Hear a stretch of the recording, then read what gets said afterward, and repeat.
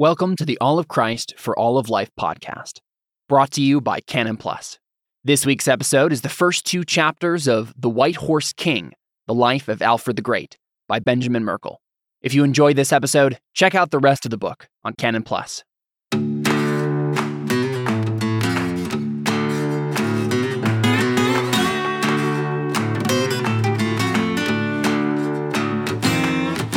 Chapter 1, Holy Island. Behold the church of St. Cuthbert, splattered with the blood of the priests of God, plundered of all its treasures. A place more venerable than anywhere in Britain is given over to pagan nations for pillaging. Alcuin to Ethelred, king of Northumbria.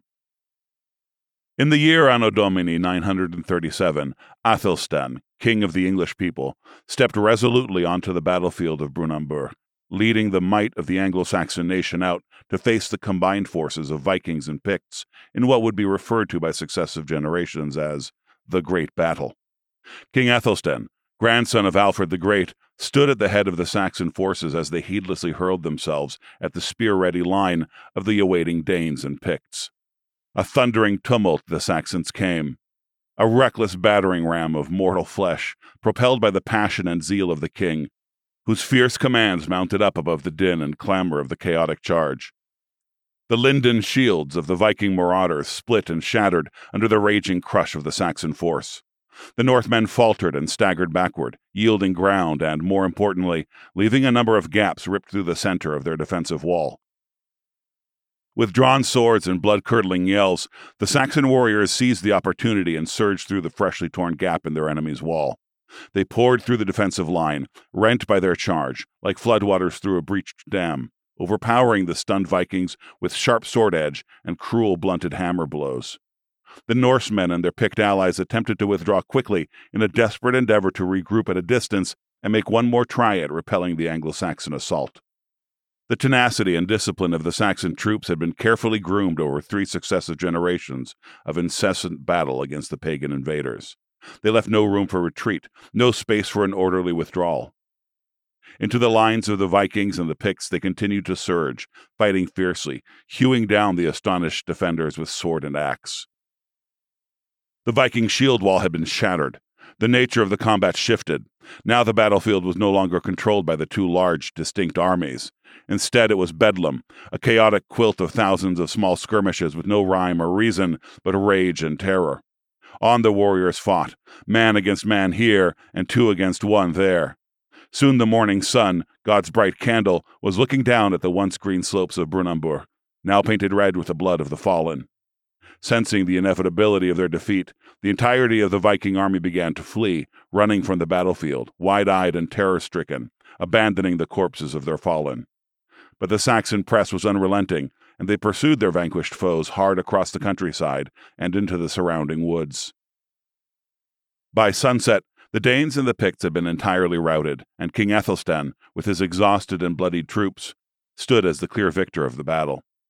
This triumph made him the first Saxon king to be able to claim lordship over the whole of Britain, having driven the Vikings entirely from the island and having won the submission of the Picts and the Welsh.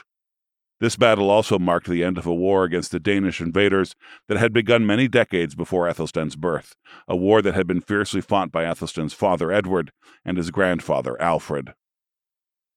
And though Athelstan was privileged to be the king standing victorious at that final battle, his great victory on the bloody fields of Brunanburh was only a small part of a much greater campaign waged by his predecessors.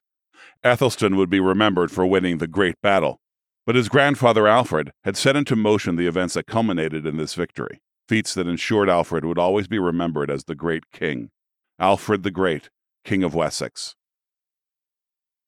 In the year AD 849, Osburh, the wife of Aethelwulf, King of Wessex, the Anglo-Saxon kingdom in the southwest of the island of Britain, gave birth to the king's 5th son during a stay at the small royal estate in the town of Wantage on the northern edge of the Wessex border. Alfred was the last child born to Aethelwulf and Osburh, his oldest brother being more than 20 years older than him. With so many brothers between him and his father's crown, it was quite unlikely that Alfred would ever ascend to the throne of Wessex. Alfred grew up roaming the countryside of Wessex alongside his father, who regularly journeyed throughout the many towns and cities within his kingdom. Sometimes on horse and sometimes on foot, Alfred learned the network of Wessex's old Roman roads, still used by the Anglo-Saxons. As they visited each city, Alfred's father and his advisors busied themselves with ensuring that the governing and taxation of the people had been competently managed. It was often a dull and dreary business, but the monotony of these bureaucratic chores was offset by the entertainments of the Saxon court. There were the hunts, for which Alfred would have a particular fondness throughout his life. There were falconry, foot races, and horse races. There were wrestling, archery, sword fighting, and spear throwing. There were feasts with guests from afar, travelers, seafarers, experienced warriors, priests, traders, mercenaries, pagans, scholars, bishops, thieves, and princes. But most exciting of all, there were the poets. Alfred always had a particular fondness for the poetry of his native tongue. Late into the evenings, the Anglo-Saxon men would sit in the mead hall around a blazing fire, with their bellies full of roasted meat. The mead was poured out for each man from a gilded bullhorn, and the enchanting thrumming of the shop on his lyre began. The songs Alfred heard in the mead hall as a boy intoxicated him. He was held in thrall by the stories of men charging grim-faced and stoic into battle. He was pierced by the lament of loss when lovers and lords were cut down by cruel blades or swallowed up by icy waves, and he quivered with a chilly awe when mortal men willingly sacrificed their lives for the sake of nobility and honor. Alfred's mother offered a small book of poetry to the first of her sons who would commit the volume to memory. Though the book may have been small, the gift was a treasure, a small collection of Anglo-Saxon poems, carefully handwritten on pages cut from calfskin. The opening page was dazzling, with bright colors ornamenting the first letter of the first poem. Alfred, unable to read the book for himself, was fascinated by the beauty of the volume and jumped at the opportunity. He immediately took the book and found someone who could read the poems to him, so that he could commit them to memory. Soon he returned, recited the entire contents of the volume, and collected his prize. Lindisfarne Island lies off the northeast coast of England, just south of the Scottish border. It is a tidal island. When the tide is low, a narrow causeway connects Lindisfarne to the English coast, turning the island into a bulbous peninsula attached to the Northumbrian shore. But when the tide is high, the causeway is swallowed by the North Sea, and Lindisfarne becomes an island, the 1,000-acre Holy Island. It is the epitome of seclusion. Cold and gray, the air chilled by wind and wave spray, filled with a cry of gulls and a palpable sensation of northernness. The island had been made famous during the later half of the 7th century by the great bishops Aidan and Cuthbert, whose austere piety had nurtured the faith of the early Anglo-Saxon Christians, and had set an example of Christian living that would become the epitome of early English godliness. During the following century, the stories recounting the godliness of Cuthbert and the miracles wrought by his relics grew into legends, and the legends, in turn, were embellished into awe-inspiring epics. As the fame of those saints and their holy island grew, however, the spiritual discipline of the monastery they had established there sadly began to languish. First, the stricter elements of the monastic regime handed down by Aidan and Cuthbert were neglected. Then, slowly, the austerity of Lindisfarne turned to slackness, and its piety turned to worldliness. This slow decline of the Christian zeal of the monks was so gradual that, like the change in the tide on the Northumbrian coast, the shift was probably imperceptible at first. But this spiritual decline was punctuated with such a calamitous blast that the story of God's dreadful judgment on Lindisfarne was soon more famous than the story of God's blessing on that holy island. An Anglo-Saxon historian gave this description of the year AD 793. In the year 793, terrible portents came over the land of Northumbria, and miserably afflicted the people. There were massive whirlwinds and lightnings, and fiery dragons were seen flying in the air. Immediately after these things, there came a terrible famine, and then a little after that, 6 days before the Ides of January, the harrowing of heathen men miserably devastated the Church of God on Lindisfarne by plunder and slaughter. Anglo-Saxon Chronicle. For the historian who recounted these events, as he looked back on the year 793, it was easy to interpret the significance and import of these mysterious signs. Whirlwinds and lightning, famines and dragons, all nature had been summoned as a portent for the coming judgment. The description of this particular Viking raid is rather brief and gives none of the details of the notorious sacking of Lindisfarne, but a good deal can be inferred from other Viking raids. Lindisfarne was probably chosen as a target since churches and monastic communities offered the prospect of great wealth with very little protection. In the following years, monasteries throughout Britain and Ireland would fall prey to the Viking raids. The Vikings came from the sea, arriving in a handful of their longboats with little or no warning of their approach. Their shallow-drafted ships were beached on the shore of Holy Island and then pulled far enough up the shore to be safe from the tide for several hours. The monks, merely puzzled for the moment, watched from within the walls of the monastery. Then, once the ships were secured, the Vikings turned to the monastery. It is unlikely that they met any resistance as they approached. No barrage of arrows and spears. No shield wall, not even an armed guard. After gaining an easy entrance, the raiding party plundered the monastery of whatever portable wealth could be found, hacking to pieces whatever feeble resistance the monks may have made. Gold, silver, and jewels were seized and hauled back to the beached longboats, as well as any captives who might be sold on the slave market. They struck swiftly and ruthlessly, and then they quickly fled before any counterattack from a neighboring village could be mounted. Throughout their time in Anglo-Saxon England, the secret to the Viking success would be the cunning selection of weak but wealthy targets and the hasty retreats, avoiding confrontation with the consistently slow-to-mobilize military forces. Early descriptions of Viking attacks seized on the fact that Vikings made religious communities their targets of choice. According to the historians of the time, these marauding Northmen were pagan enemies of God, demonic forces at war with the Christian church. Some contemporary accounts describe the raiding Viking armies merely as pagans or heathens. They coated the walls of the holy places with the blood of the saints and had no regard for the sacred things of the Christian church. Modern scholarship has felt burdened to counter this bias with an attempt toward a more impartial verdict. Now it is often pointed out that the Viking selection of monasteries and churches for a prey was purely economic pragmatism. Christian churches simply provided the greatest possible gain at the lowest possible cost. The Viking attacks were driven not by a hatred of Christianity, but by a cool and calculated evaluation of the Anglo-Saxon economy.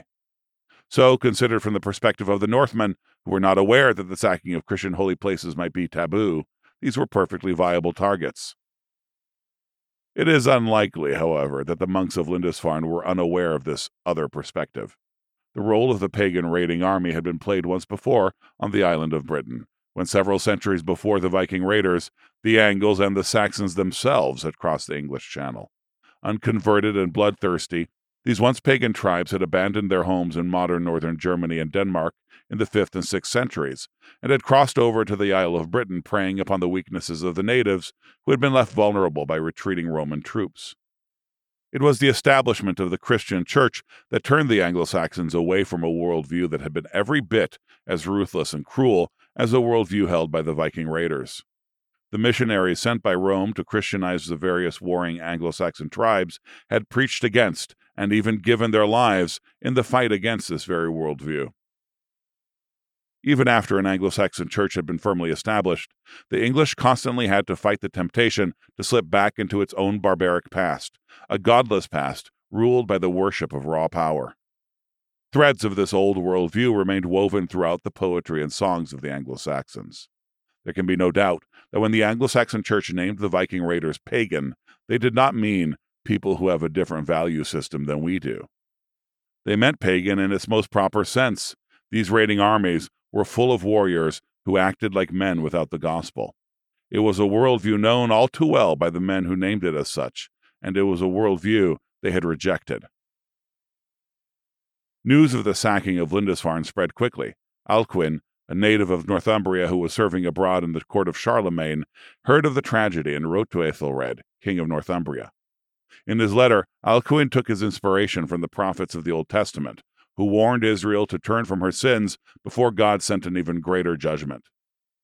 For nearly 350 years, we and our fathers have dwelt in this most beautiful land, and never before has such a terror appeared in Britain, such as the one that we are suffering from this pagan nation.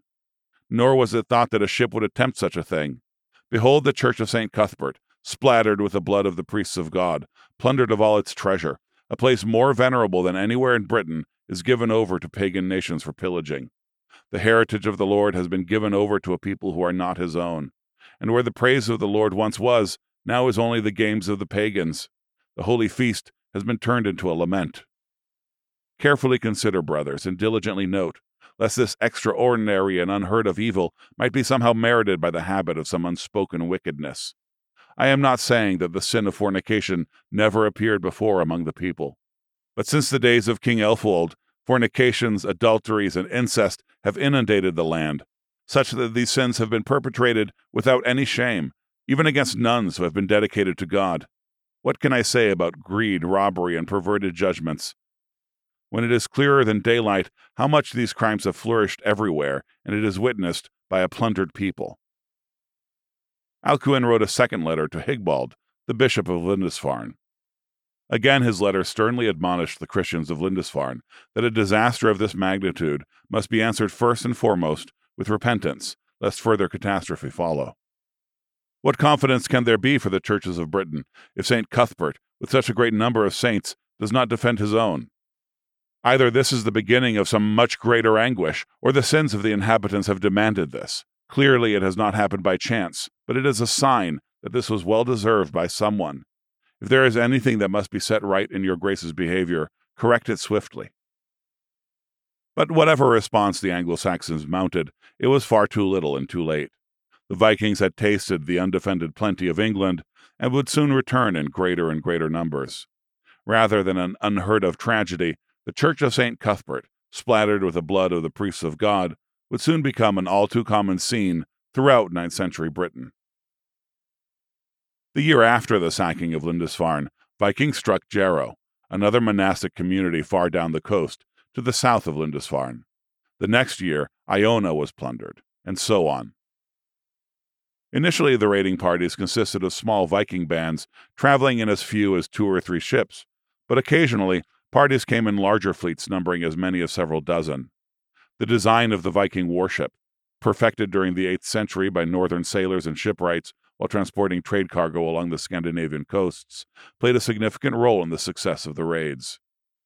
In the 19th century, the excavation of a burial mound on a Norwegian farm in Gokstad revealed the remains of a mid-19th century Viking ship, giving a likely example of the kind of vessel that prowled the Anglo-Saxon shores. The Gokstad ship has a length of 76.5 feet and a width of 17.5 feet. The ship was clinker-built, meaning the hull was formed out of overlapping oak planks, joined with iron rivets and sealed with a caulking of tarred animal hair. Each layer of oak plank is called a strake, and the Gokstad ship was built of 16 strakes.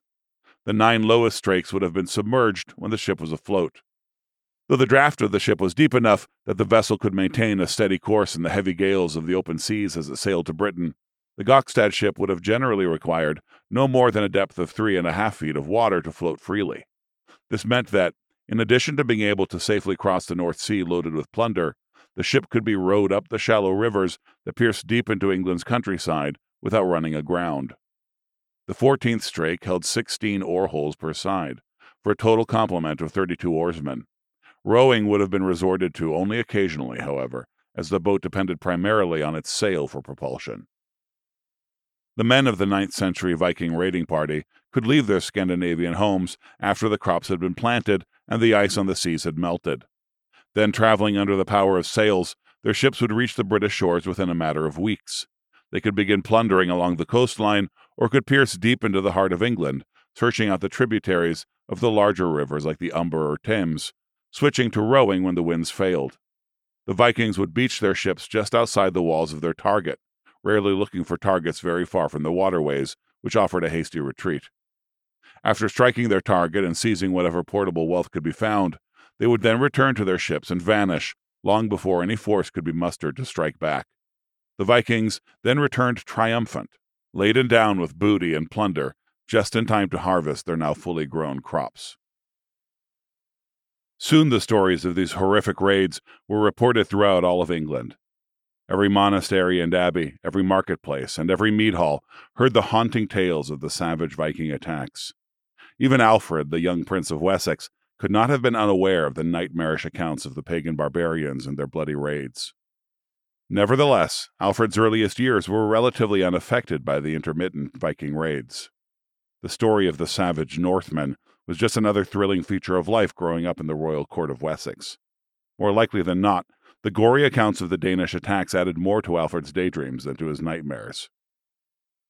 Alfred's biographer, a Welsh monk named Asser, later wrote that Alfred's parents had a particular fondness for him, an affection that exceeded their love for their other sons. Since Alfred was probably around 25 to 26 years younger than his oldest brother, this would imply that his mother Osburh was well into her 40s when Alfred was born. At a time when the average person did not live past the age of 32, Osburh must have felt like Sarah from the Bible, old and well stricken in age, ceasing to be after the manner of women. Genesis 18:11. It is quite likely that Alfred, the son of her old age, did hold a special place in the affections of his mother. His company was enjoyed enough that he was included in all the journeys of the royal court, a fairly exceptional practice at that time. The young boy's zeal for Anglo-Saxon poetry must have also endeared him to his mother. In the year AD 853, at the age of 4, Alfred was sent by his father on a lengthy pilgrimage from Wessex to Rome, the holy city and the threshold of the apostles. Despite the prince's youth and the fact that he was fifth in line from the throne, Ethelwulf hoped the appearance of his young son in Rome would win the favor of the pope for the king and his nation. This trip must have had a lasting impact on Alfred, even at the age of 4. The journey took the young boy across the English Channel, crossing from Canterbury to Calais. In Calais was the beginning of a well-traveled path known as the Via Francigena. This route was formed by a series of connected roads leading pilgrims all the way to Rome, a road that Alfred's company most likely followed. This path broke the journey into some 80 stages, with each stage requiring a journey of approximately 13 to 15 miles. The trip was treacherous. Danes were raiding up and down the Frankish river systems, and Saracens had only recently been driven away from the gates of Rome. When travelers were not avoiding enslavement and slaughter at the hands of large pagan armies, they were running from smaller murderous bands of robbers who hunted the pilgrims' paths for easy wealth. The route led all the way south through modern France, crossing the Alps in Switzerland, and then into Italy. Travelers along the Via Francigena stayed in a series of hostels, inns, churches, and monasteries, which had sprung up along the route to serve the needs of tired travelers. One of these small monastic communities in northern Italy ran a hostel in the town of Brescia. The monks of this particular monastery maintained a record of the various guests who had been given lodging in the hostel, a record preserved to this day with the scrawled signature Alfred among its 9th century Anglo-Saxon guests. After the several months' journey of more than 1,000 miles, Alfred and his noble company arrived in Rome, the threshold of the apostles, a city of dazzling wealth, sophistication, and architecture far beyond anything Alfred had seen in Wessex. Here stood the Pantheon, the Colosseum, and countless other architectural relics of the Roman Empire, awe-inspiring even in their decay. But another Rome had risen out of those pagan ruins, the Christian city. And this city was still very much alive. Here Alfred could worship in the basilicas of St. Peter or St. Paul, both built over the graves of their respective apostles. Both basilicas rose more than 100 feet and must have dwarfed any of the Anglo-Saxon buildings Alfred had ever seen. St. Peter's Basilica had been the site of Charlemagne's crowning as emperor a little more than 50 years before.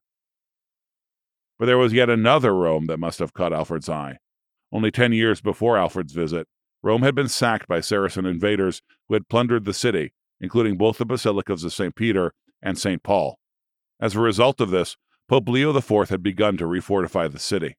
The old city defenses had left the basilicas outside of the city's protective walls, making them easy targets for plundering. During the last Saracen invasion, the altar of St. Peter's had been stripped of more than 200 pounds of gold. Only a couple of years before Alfred's arrival, a new defensive wall had been completed, surrounding the city and providing protection for the vulnerable basilicas. This new wall marked off what would become known as the City of Leo, named for the Pope who had constructed the new defenses. As the boy Alfred was shown through the city and the new city walls were pointed out to him, the daydreams of fortifying a city against hostile invaders were planted in his imagination. Alfred's stay in Rome was brief. Once their task was accomplished and they had met Pope Leo IV, who confirmed him, taking him as a spiritual son, the company of Anglo-Saxons was soon heading north, back up the Via Francigena. By the year AD 854, Alfred had returned to Wessex and had suffered a terrible loss. Death had taken his oldest brother, Aethelstan, and his mother, Osburh. The death of his brother was not a significant blow for Alfred. Aethelstan was more than 20 years older than Alfred and had already been serving as a sub-king in place of his father over the kingdoms of Kent, Surrey, Sussex, and Essex. He had been absent for all of Alfred's life, so Alfred was not terribly attached to him. but the death of his mother, Osburh, must have shaken the boy Alfred profoundly. At this time, Alfred's father, Ethelwulf, began to turn his mind to more eternal questions. The death of a son and of his wife, as well as his own advancing years, focused his thoughts on his mortality. As he considered his impending death, he was gripped by questions about the state of his soul. It was time to sort out a few things. During an Easter feast at the royal estate in Wilton in AD 854, Ethelwulf announced a significant gift, an unprecedented royal tithe. In front of his 4 surviving sons, a handful of bishops and other churchmen, and a collection of his noblemen, the King of Wessex declared that he would give 1/10 of all his properties to the Church, for the praise of God and his own eternal salvation. Then, spurred on by the stories that his youngest son had related, Ethelwulf announced his intentions to make a pilgrimage to Rome. Ethelwulf made the necessary preparations for his journey and arranged for the governing of his kingdom in his absence. Ethelbald, now the oldest of the sons, would rule Wessex. Ethelbert would rule the regions that Aethelstan, his now deceased older brother, had ruled as a sub-king: Kent, Surrey, Sussex, and Essex. It is not clear what role Ethelred, Ethelwulf's 4th son, played. But, as further proof of his favored status, Alfred was selected to stay by his father's side and to travel with his father on a pilgrimage to Rome once again. Once they entered the kingdom of West Francia, they were welcomed and entertained by the king of the West Franks, Charles the Bald. Charles also appointed a guide to lead them on the remainder of their trip, a monk named Markward, who accompanied them all the way to Rome. From Charles they passed to his brother, Emperor Lothar, and from Lothar to Rome. Only a few months before their arrival in Rome, however, Pope Leo IV had died, and all of Rome had fallen into a bitter dispute about his legitimate successor.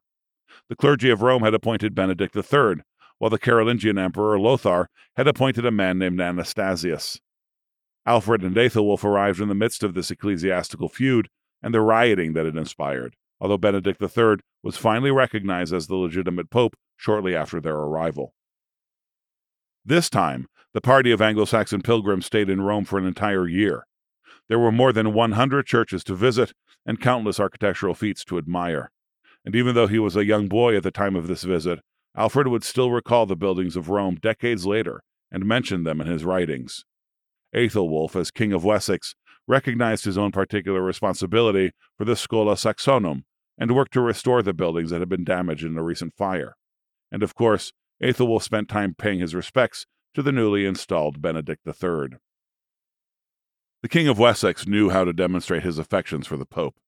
He gave Benedict a golden crown weighing 4 pounds, bowls, beakers, various garments, and a beautiful sword crafted in the Anglo-Saxon style, with gold inlaid into the blade in a mesmerizing pattern. After presenting these gifts, Ethelwulf then went out and threw gold and silver coins to the crowds. This scene, the image of a king as a munificent gift-giver, became a foundational picture for Alfred of what true royalty looked like. It confirmed everything he had heard in the poetry of his native tongue about the importance of being a generous lord, a ring-giver, as the poems would describe the legendary masters of old. After the Anglo-Saxon royal party arrived back at the court of Charles the Bald in Verberie-sur-Oise, Ethelwulf announced his intention to take a new bride, Judith, Charles' 12-year-old daughter. A marriage to the great daughter of Charlemagne would ally Wessex with the most powerful family on the continent, shoring up his own authority and legitimacy throughout the Anglo-Saxon kingdoms of England. Charles demanded that his daughter be received not only as the wife of Ethelwulf, but also as the Queen of Wessex. Though it might seem to go without saying that the wife of the king would naturally be the queen, this was not the case in Anglo-Saxon Britain. Not since the infamous Queen Eadburh, wife of the Wessex king Bortrick, had there been a Queen of Wessex. Eadburh, in an attempt to control her husband, had worked to drive off the noblemen and advisers who surrounded him with her slanderous worm tongue. When defamation and gossip didn't work, she turned to murdering them with poison. One day she filled a poisonous cup for one of her intended victims and had it mistakenly given to her husband, King Bortrick. After his death, Eadburh was driven from the kingdom. The cautionary tale of Eadburh gave the later kings of Wessex cause for hesitation in crowning their wives as queen. Thus the kings of Wessex took wives, but shared no royal authority with them and did not call them queens. The Wessex crown was meant to be passed on the spear side, and not on the spindle side, meaning the power was to be passed through male heirs and not through female heirs. But Charles insisted that Judith be anointed as queen, and Ethelwulf, desperate for the political alliance, consented. From the raiding of Lindisfarne in AD 793 until well into the 9th century, the Viking raids continued to grow in intensity and regularity. Additionally, in the 9th century, the nature of the raiding parties began to shift. At first, a Viking band might be filled with an assortment of farmers and craftsmen, men who saw joining a raiding band as a 2-month diversion from their regular work, a diversion that offered a bit of wealth and adventure. By the middle of the 9th century, however, the Viking ships were filled with professional warriors, men who considered plundering and pillaging as their life's calling. It is difficult to determine what caused this shift.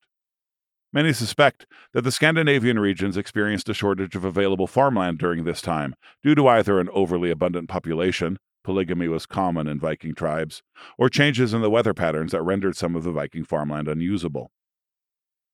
Regardless of the cause, the year AD 865 was setting up to be a formidable one for Alfred's father, King Æthelwulf, and his new bride. Chapter 2. The Blood Eagle. Then King Edmund, the brave man that he was, said, "I do not desire nor wish that I alone survive after my beloved thanes have been fiercely slain by these pirates in their beds, along with their children and wives. I never was the sort to take flight, and I would rather, if necessary, die for my own nation. God Almighty knows that I will never falter from his service, nor from loving his truth. If I die, I live." From Elfric's Life of St. Edmund. In AD 865, a Viking army invaded Britain. An army unlike any of the preceding raiding bands, an army that was uninterested in quick plunder, an army set on long-term conquest. 3 Viking brothers commanded this great army: Ivar the Boneless, Halfdan, and Ubbe. According to some later legends, these 3 warriors had come to avenge the death of their father, Ragnar Lothbrok, or Ragnar Hairy Breeches, who was said to have failed in an earlier invasion of Northumbria. The Northumbrian king Aelle had captured Ragnar and had him thrown into a pit of poisonous snakes. As Ragnar died, he cried out, "How the little pigs would grunt if they knew what was happening to the old boar." Before his failed attack on Northumbria, Ragnar had led a raiding party up the Seine River into the heart of Charles the Bald's West Francia.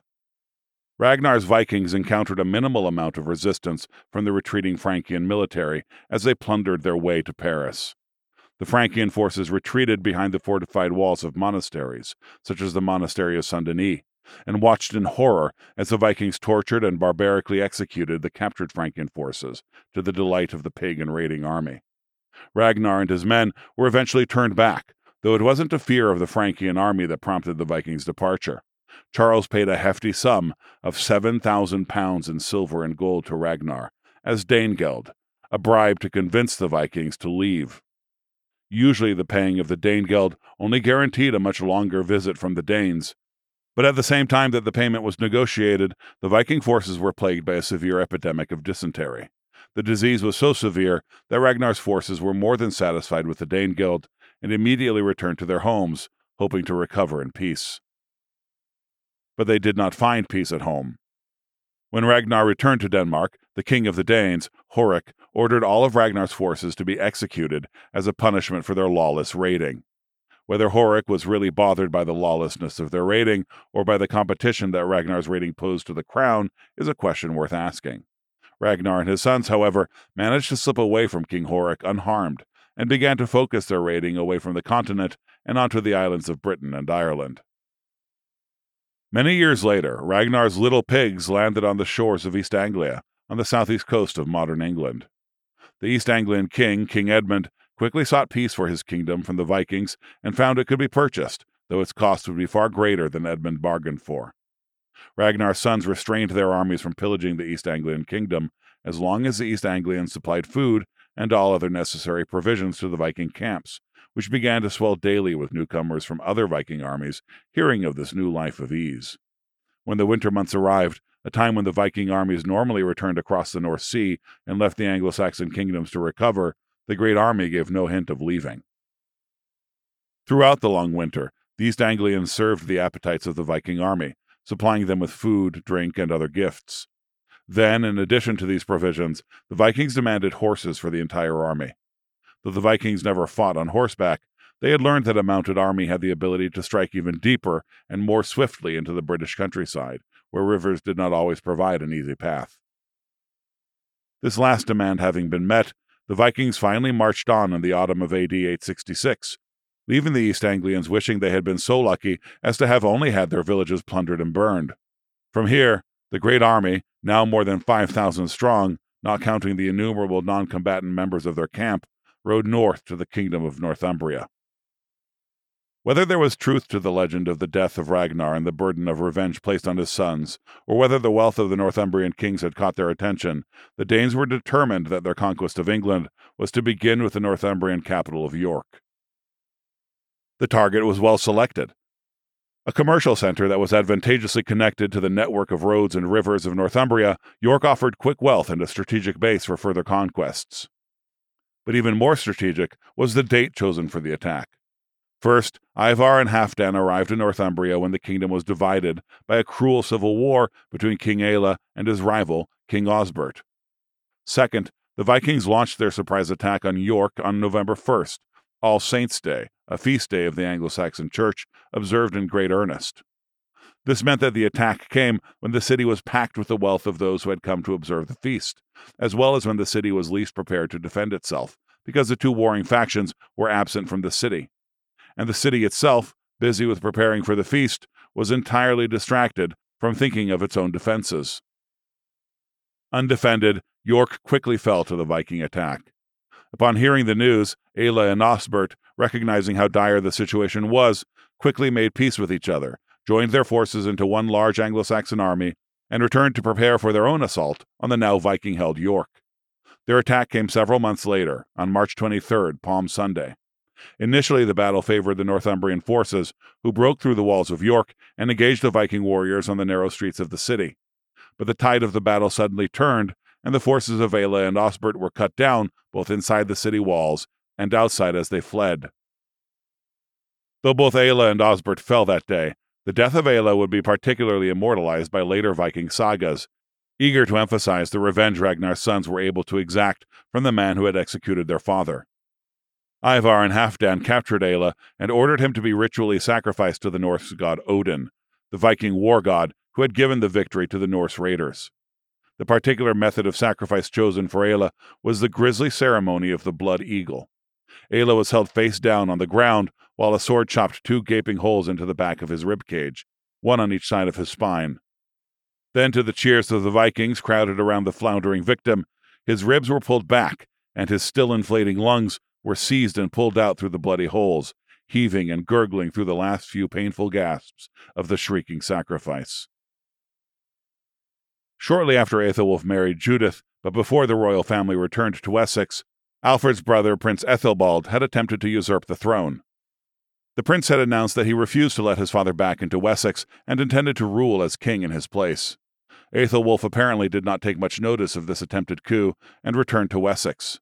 Aethelbald, his bluff called, was given several shires in the west of Wessex to rule in exchange for his peaceful submission to his father. With his mother Osborne dead and his father more and more distracted, Alfred found it increasingly easier to slip through the cracks in his father's courts. Though he maintained the fondness for Anglo-Saxon poetry his mother had instilled in him, far less effort was put into his studies. In fact, it was not until the age of 12 that Alfred learned to read in his native tongue, but he was still not able to understand anything in Latin, the language in which most literary works of the time were available. In January 858, within 2 years of his return home, King Ethelwulf died, leaving the throne to his grasping son Ethelbald. Unfortunately, Ethelbald was not satisfied with just the throne. Shortly after he was made king of Wessex, Ethelbald took his stepmother, the 14-year-old Queen Judith, as his wife. Thinking that his marriage to Judith would bring all the Carolingian legitimacy that his father had received from having married the girl, Ethelbald was surprised to find that he had merely invoked disgust and not respect in the hearts of his subjects. Taking his father's bride for his own wife was a violation of canon law and nature itself. The rash move could have endangered his reign had he not died of disease not long after the wedding. Judith soon returned to her father in West Francia, and the power of Wessex was once again reserved for the spear side. After the death of Ethelbald in AD 860, Ethelbert, the next son in line, took the throne. Ethelbert now ruled over all of Wessex, as well as the northern shire of Berkshire, and the eastern subkingdoms of Kent, Surrey, Sussex, and Essex. But as was his older brothers, Ethelbert's reign was brief. By AD 865, Ethelbert was dead as well, leaving the fourth son, Ethelred, as king and Alfred as the next in line. With the conquest of the Northumbrian capital of York, Danish rule had been thoroughly established in the north, and it was time for the Viking forces to begin expanding their empire. In AD 867, Ivar and Ubba led the army south to Nottingham, the capital of the kingdom of Mercia, the northern neighbors of Wessex. The city was quickly captured by the Viking army, who refortified it against any attempts to retake the city. The Mercian king Burgred appealed to Wessex for aid in ending the Danish occupation of Nottingham. The Mercian kingdom was closely allied to Wessex after King Aethelwulf's daughter, Aethelswith, married the king of Mercia in the spring of 853, in an attempt to forge a military alliance between these two kingdoms. Thus Burgred and the new king of Wessex, Ethelred, were brothers-in-law. Ethelred quickly consented and set about raising the army of Wessex to go and battle the Danish invaders. When Ethelred and his younger brother Alfred finally arrived at Nottingham leading the battle-ready men of Wessex, however, they were frustrated to find that the Danes had withdrawn behind the city walls of Nottingham and refused to come out and fight. Many years of raiding and running had taught the Viking forces the advantage of avoiding all combat except when they were sure to be the victors. And now, even though the goal of the Vikings was no longer simply plundering but all-out conquest, they continued to use many of these old tactics. The forces of Wessex were not prepared to break through Nottingham's old Roman ramparts and its city walls. They had no choice but to settle in for a lengthy siege of the city. Unfortunately, unlike Ivar and Ubba's army, the men of Wessex were not professional soldiers. This meant that though they could be counted on for fierce fighting during short and intense battles, they could not be counted on for long, protracted campaigns. These men were farmers, who had to return home to tend to their crops and livestock, and could not spare months of waiting for the Viking troops to be starved into submission by a dwindling food supply. After a very short time, the Wessex forces began to steal out of the camp secretly in order to return home. Burgred, realizing he would not be able to wait the Vikings out, reluctantly won peace for his city by bribing the raiding army to leave. This was Alfred's disappointing introduction to the bitter frustration of doing battle with the Viking raiders.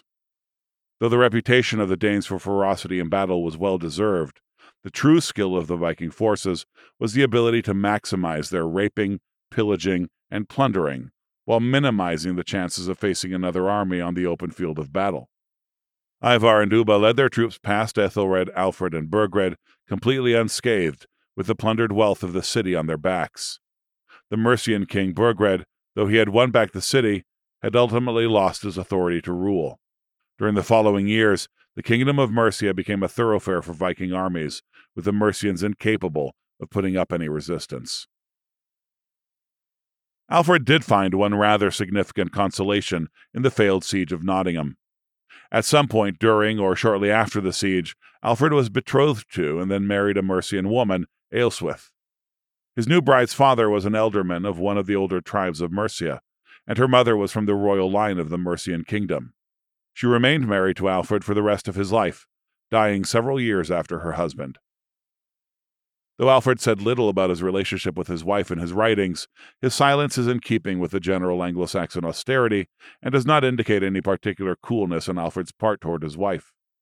The notions of chivalric romance and knights sick with love for beautiful maidens would not come to England for another several hundred years. Not until long after Norman rulers from northern Europe replaced the Anglo-Saxon kings would the idea of romantic love become a prominent theme in English literature. Therefore, Alfred's silence about his marriage can't be interpreted as indifference to Aelswith.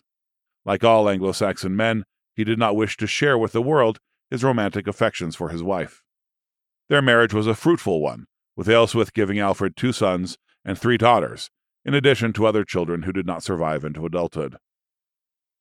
There is one story about his wedding, however. As Alfred moved from boyhood to manhood and the passions and lusts of a young man began to grip him, he became alarmed at the sudden power of these new temptations. Fearing the bondage of these lusts and the possibility of losing favor with God if he gave in to them, Alfred began the habit of going to churches very early in the morning to beg God that he might send him some sort of physical affliction that would be severe enough to curb his sinful lusts, but not so severe that it would render Alfred useless in his duties. God seemingly answered Alfred's prayers by afflicting the prince with the extremely unpleasant disease of piles. Alfred suffered from this malady for years, and after some time the affliction became more than he could take. Finally, exhausted by the pain and humiliation of his disease, Alfred prayed again that God might replace his disease with something less painful and less grotesque. After this prayer, Alfred never suffered from piles again. On the day of his marriage to Ealhswith, in the middle of the marriage feast, however, a severe and incapacitating pain struck Alfred. The affliction of piles had been replaced by a mysterious internal agony. This pain would continue to recur for the next 20 years of Alfred's life, leaving him in constant fear of its onset. In the year AD 869, the Viking army poured from York to the south once more. Marching through Mercia, which now made no attempt to stop them, the pagan army advanced on East Anglia, the site of their initial landing in Britain 5 years earlier. The East Anglian king, Edmund, had fed the Viking forces for an entire year and then supplied enough horses for the entire army's journey to York. Now the Vikings came to repay this favor by conquering the East Anglian kingdom entirely. The East Anglian army, unprepared for the surprise attack, was beaten easily. On November 20, 869, Edmund was taken captive by the Viking chieftains Ivar and Ubba, and according to the story passed on by his sword-bearer, was tortured and executed. First the king was bound to a tree, where he was scourged and beaten. Then the Vikings shot arrows at him until he bristled like a hedgehog. Annoyed at his continued calling out to Christ, the Vikings finally beheaded him. And so, with Northumbria conquered and the kingdoms of Mercia and East Anglia crippled, the only Anglo-Saxon nation left to be subdued by the raiding Vikings was the Kingdom of Wessex. If you enjoyed this episode, check out the rest of The White Horse King, The Life of Alfred the Great by Benjamin Merkle, now on Canon Plus.